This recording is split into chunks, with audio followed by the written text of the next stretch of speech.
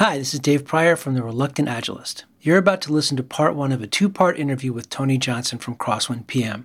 This first part of the interview centers around the changes you can expect in the upcoming PMBOK, how it's structured, the inclusion of Agile, and how those changes are going to impact you if you're currently preparing for the PMP exam. Now, before we move on to the interview, I do have one correction to something that happens towards the end of the interview. When Tony talks about the PMP exam, he mentions that PMI has scheduled the change for the exam to take place on July 1st of this year. However, between the time we recorded it and me getting around to editing it, everything that's gone on with the coronavirus has necessitated a change to that. So PMI has delayed the release of the new exam until January 2nd of 2021. So that's it. I hope you enjoy part one of this two-part interview with Tony Johnson from Crosswind PM. Don't forget to check back next week to listen to the second part where we're going to talk about the Disciplined Agile certifications. Thanks.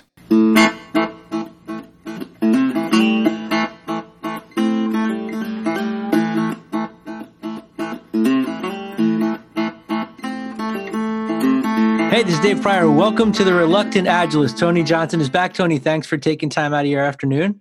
You're welcome. I'm happy to be here today, Dave. This is going to be a two-part interview. So normally I do like the whole thing and post it at once, but because this is two related but sort of slightly adjacent topics, we're going to split this up into two interviews. So I'll post, you're listening to the first part now. The second part will be posted a week after this first part. So Tony, before we get into the interview, could you give the folks that are listening kind of a quick overview of what you do, talk a little bit about Crosswind and the work that you do with PMI? Yeah, so my company, Crosswind in Carrollton, Texas, Crosswind Project Management Incorporated, we've been in business, I think, about 21 years now.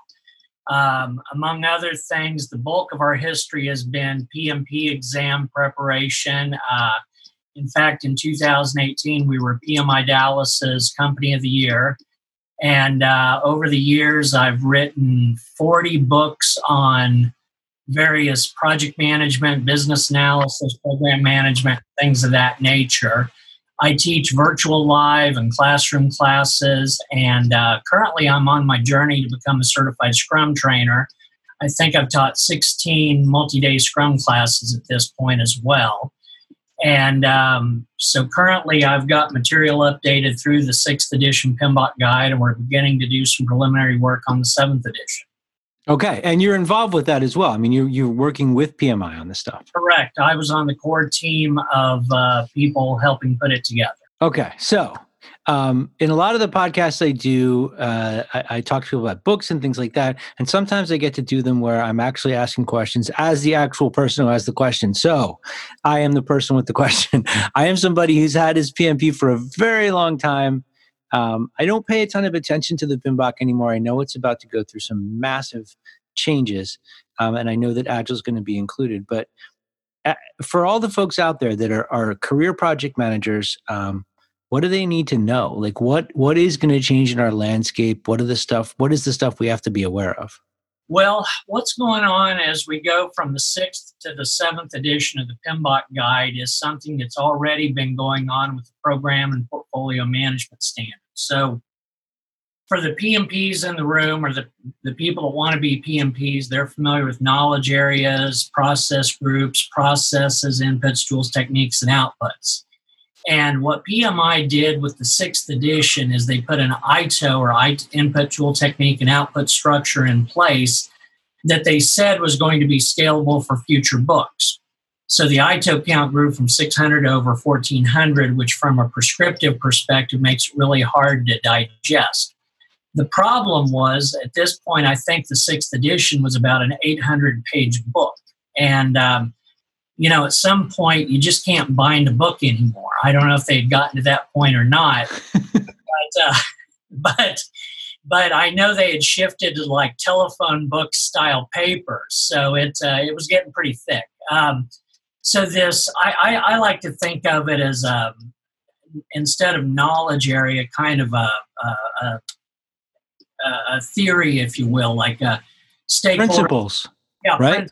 There you go. So we have the principle or theory of risk management, of stakeholder engagement, of planning, for example. So instead of scope, schedule, cost, quality, et cetera, you just have planning. And so they're not really doing processes anymore with inputs, tools, techniques, and outputs, but basically they're shifting it to a traditional, aka waterfall, hybrid, and agile as it relates to these various principles.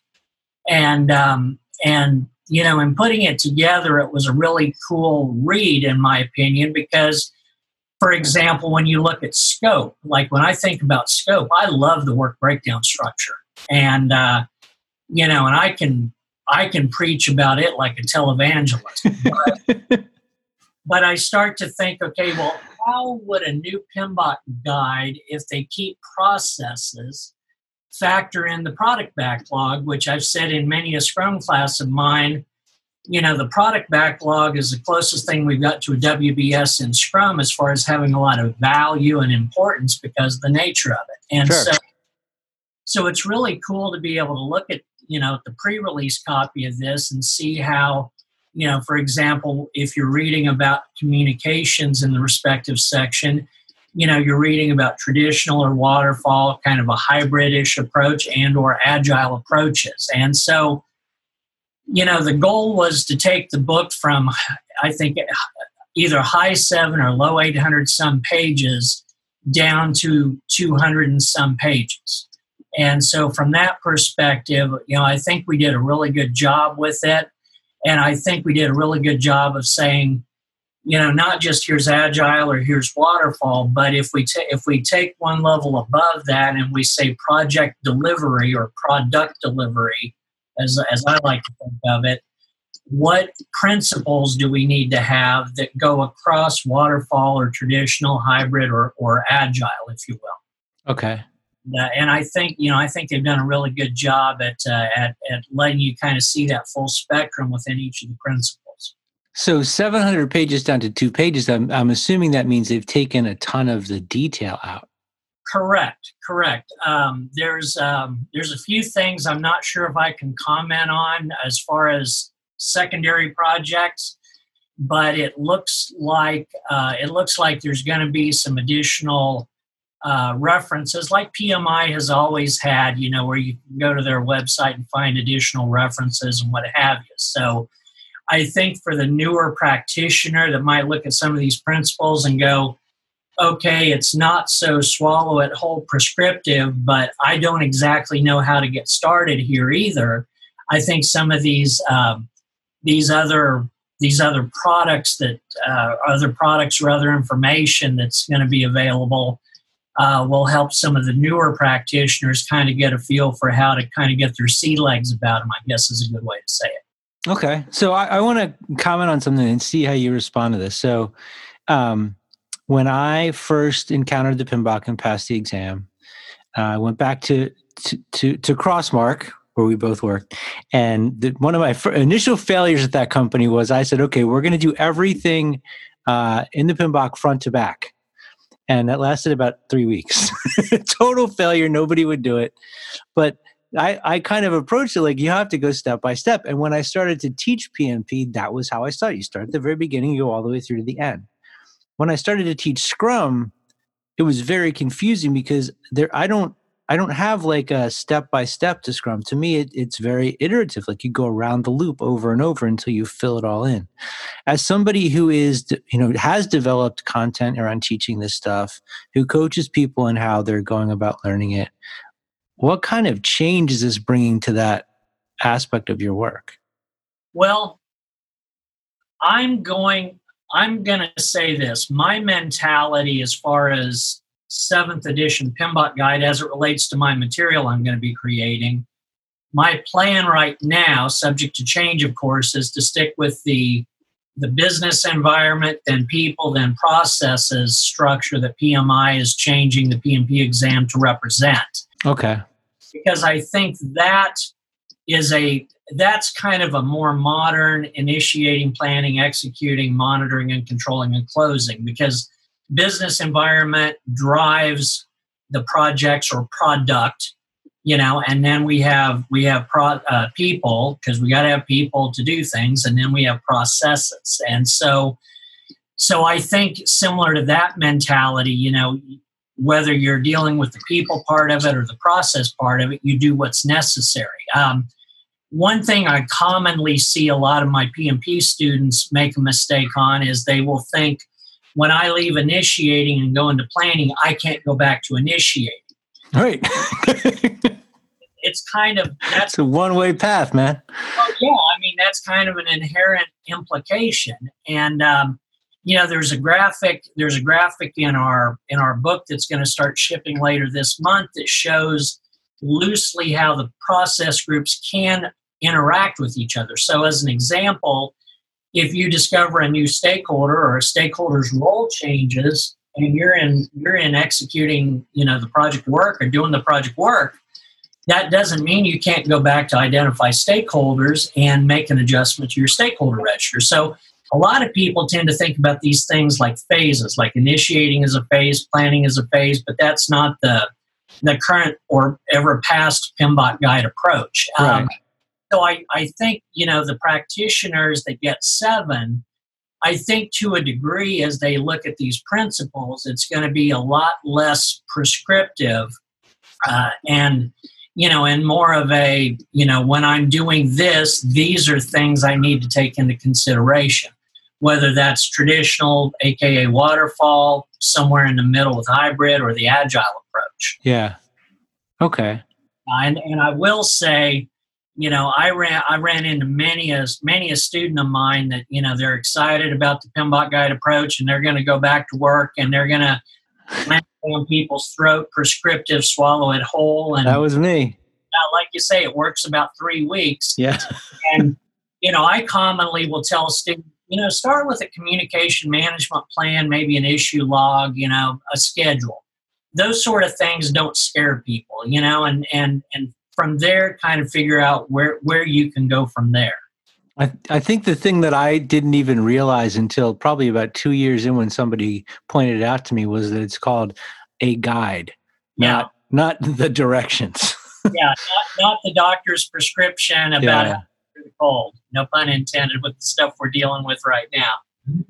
Now, for people that are seasoned, people that have been doing this stuff for more than 10 years, do you think that, are they going to have to make changes to their understanding, to their knowledge base? Is it significant enough that they're going to have to go back and go through the whole PMBOK again? Do they have to relearn how this stuff works? Can they just kind of move on with what they have? Like, is this a big enough change with the inclusion of all the agile stuff that this puts them at risk if they're not familiar with it? I will say this with my background. When I was first exposed to the principles, if you will, it was mind-blowing. You mean the agile principles? No. Just the 7th edition PMBOK guide. Oh, okay. Got it. Sorry. No problem. And I say it was mind-blowing because I sometimes will say to my students, I've got PMBOK guide layers in my brain. So I go all the way back to the 96 PMBOK guide before they called it 3rd, 4th, 5th edition. And so even back then, I could still see a connection from that to the 6th edition. But the 7th edition, in fairness, if I was looking at it, I don't know that I would recognize it as a PMI publication. It's that different.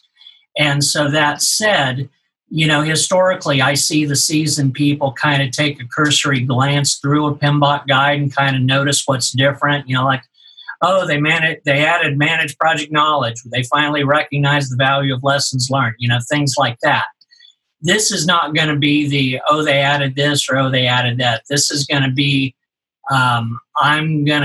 if I get this book, I'm going to be kind of digesting it. And it's probably not going to be as dry of a read as it once was as well.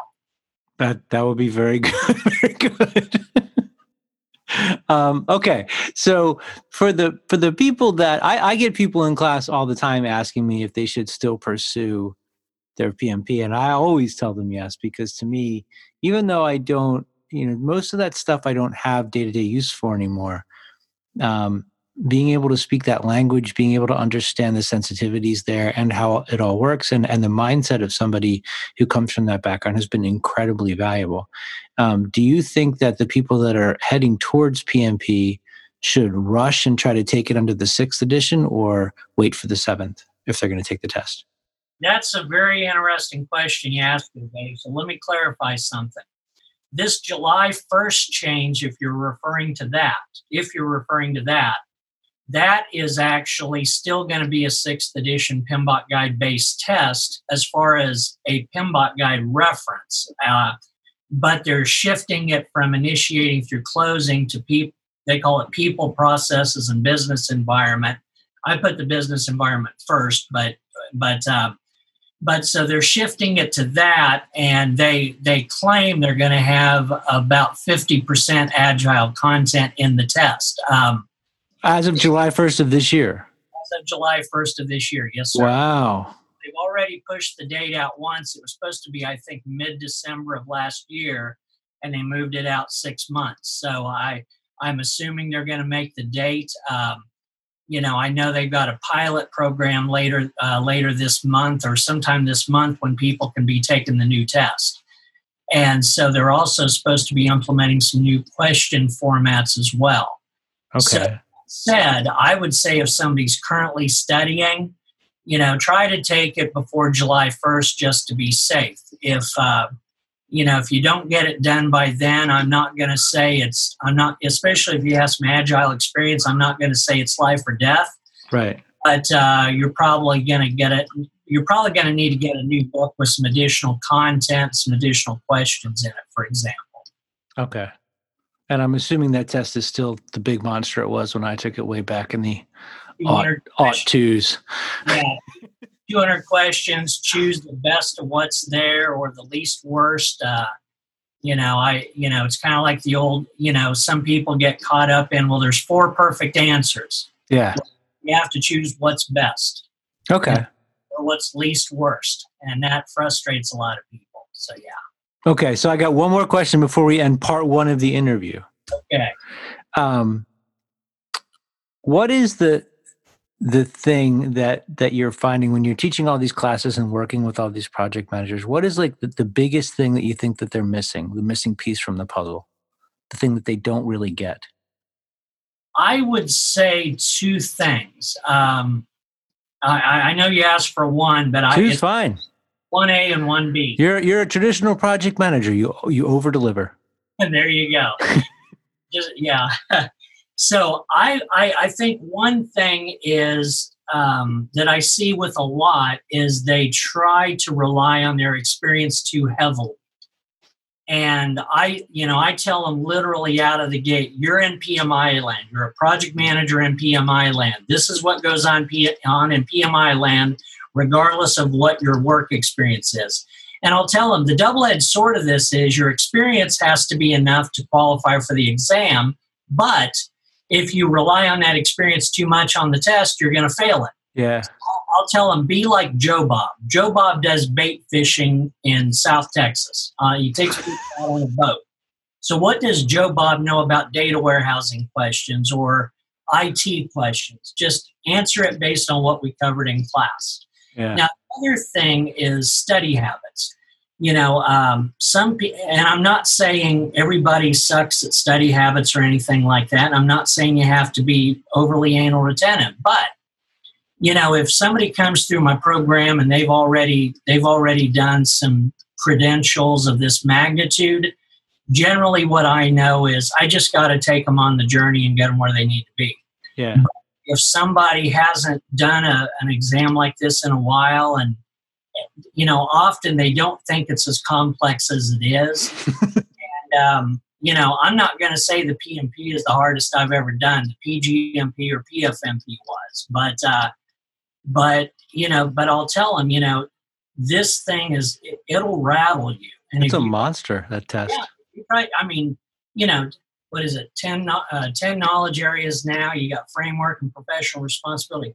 12 different subject areas, and the questions are randomly distributed. I mean, it's a marathon, and if you're not ready for it, it's going to kick you square between the eyes, and the rest of that test, you're not going to be recovered.